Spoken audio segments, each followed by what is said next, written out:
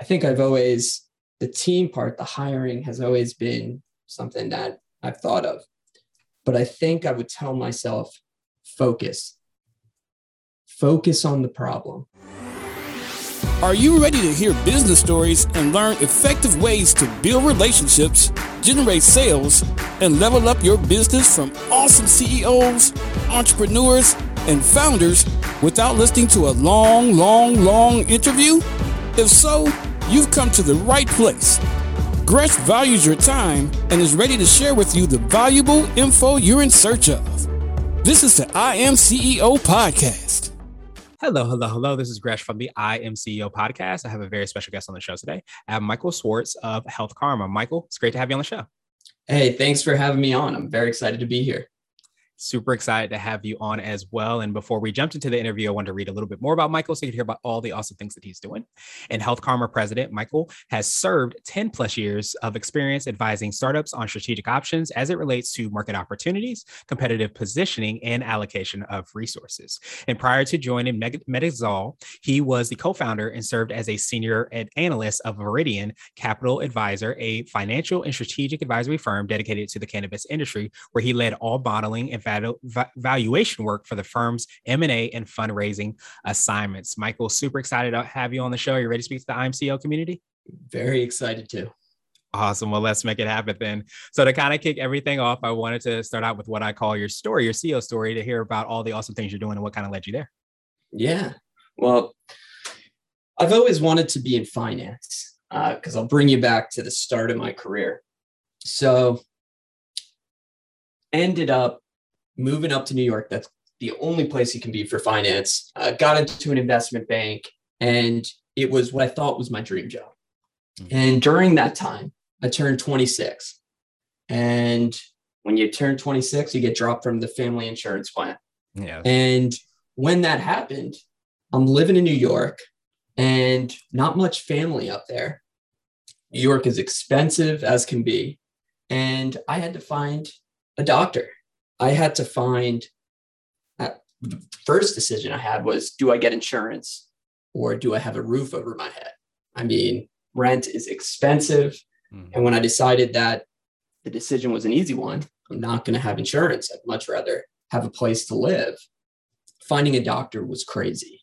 And during that time, I went through it and I'm like, there has to be a better way. And that's what ignited my passion for healthcare, my own experience of trying to navigate as somebody who didn't have insurance.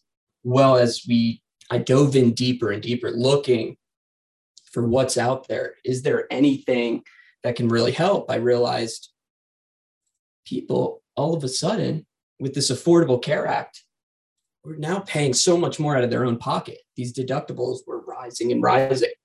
So light bulb kind of went off.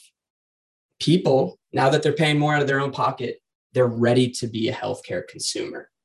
So that's when we started building a place to make that happen, a place that people could go to really shop around.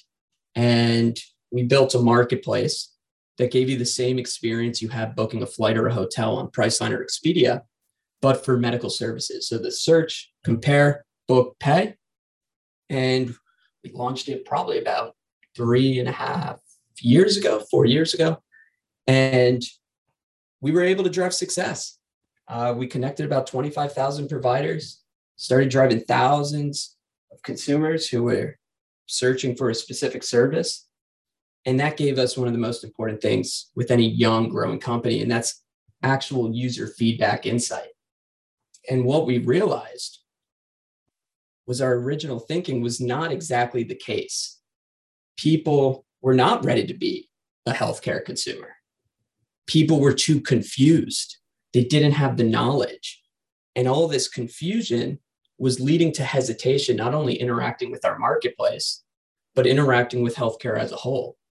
And I compare healthcare today, almost like buying a car at a dealership prior to CarMax having no haggle pricing, where it's like the price you see is the price you pay. And the online marketplaces like TrueCar, where you can go into the dealership, know what a good price is, and feel confident. But before these things, a lot of people were scared to go into the dealership because they weren't confident in the knowledge they had in cars.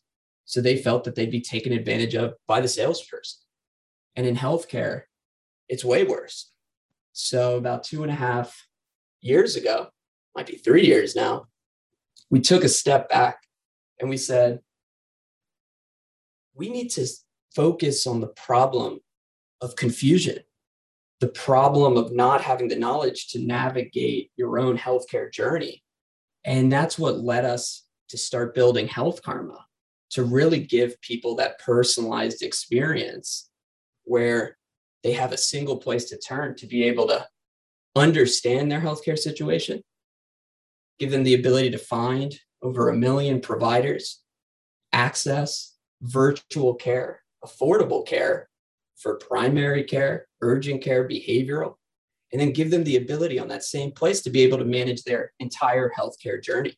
And that's where we are today. Health Karma is up and running. We work with small employers and individuals, and we really provide them actual place to go to be able to take control of their healthcare. You kind of touched on a little bit upon like Health Karma works. So I wanted to see if you had anything more you could kind of tell us about, how it works and how people can kind of enroll or find out more information, but also what you feel is what I like to call your secret sauce and what you feel kind of sets you apart and makes you unique. Our secret sauce is the consumer experience. Healthcare is confusing. If you have insurance, go onto your health insurance portal. It's usually not the easiest to navigate. And when it is, it's confusing. So building Health Karma, we made sure, and since inception, even with the marketplace, our secret sauce has always been the consumer experience, making it incredibly easy, accessible, to be able to accomplish what you're trying to do, to navigate healthcare. One of the most important things to that consumer experience is what I call flipping the script of healthcare, changing the language of healthcare. And I'll give you an example. Do we actually care about deductibles, co-pays, co-insurance, out-of-pocket max? I mean, a lot of people don't even know what some of these things are. They know what premium is because we pay it every month if you have insurance. But what are we trying to understand? Well, are we just trying to understand how much am I going to have to pay out of my own pocket? So with Health Karma, our focus is that consumer experience, that member experience, making sure that no matter who you are, where you are, when you pick up Health Karma, you know what's going on, you know how to accomplish what you need to do, and you're in control. Nobody wants a decision made for them. Health Karma gives them that ability to stay healthy. I wanted to switch gears a little bit, and I want to ask you for what I call a CEO hack. So this could be like an app, a book, or a habit that you have, but what's something that makes you more effective and efficient? I think communication. I think it's making sure that you're meeting with your lieutenants. You're getting on the same page. You're getting perspectives from all of them and making sure that you're really creating a culture that encourages people not be afraid to speak their mind. Now, do it in a way that is not offending, but we as leaders, especially me personally, if I go into a meeting with all of the team leads and I think I have the best idea, so I go up and I'm telling them, oh, this great idea, blah, blah, blah. And everybody's just like, yes, yes, yes. Well, I didn't hire the right team. So I think what makes me more effective is the team. And that's a leader's job. You think of the traditional org chart.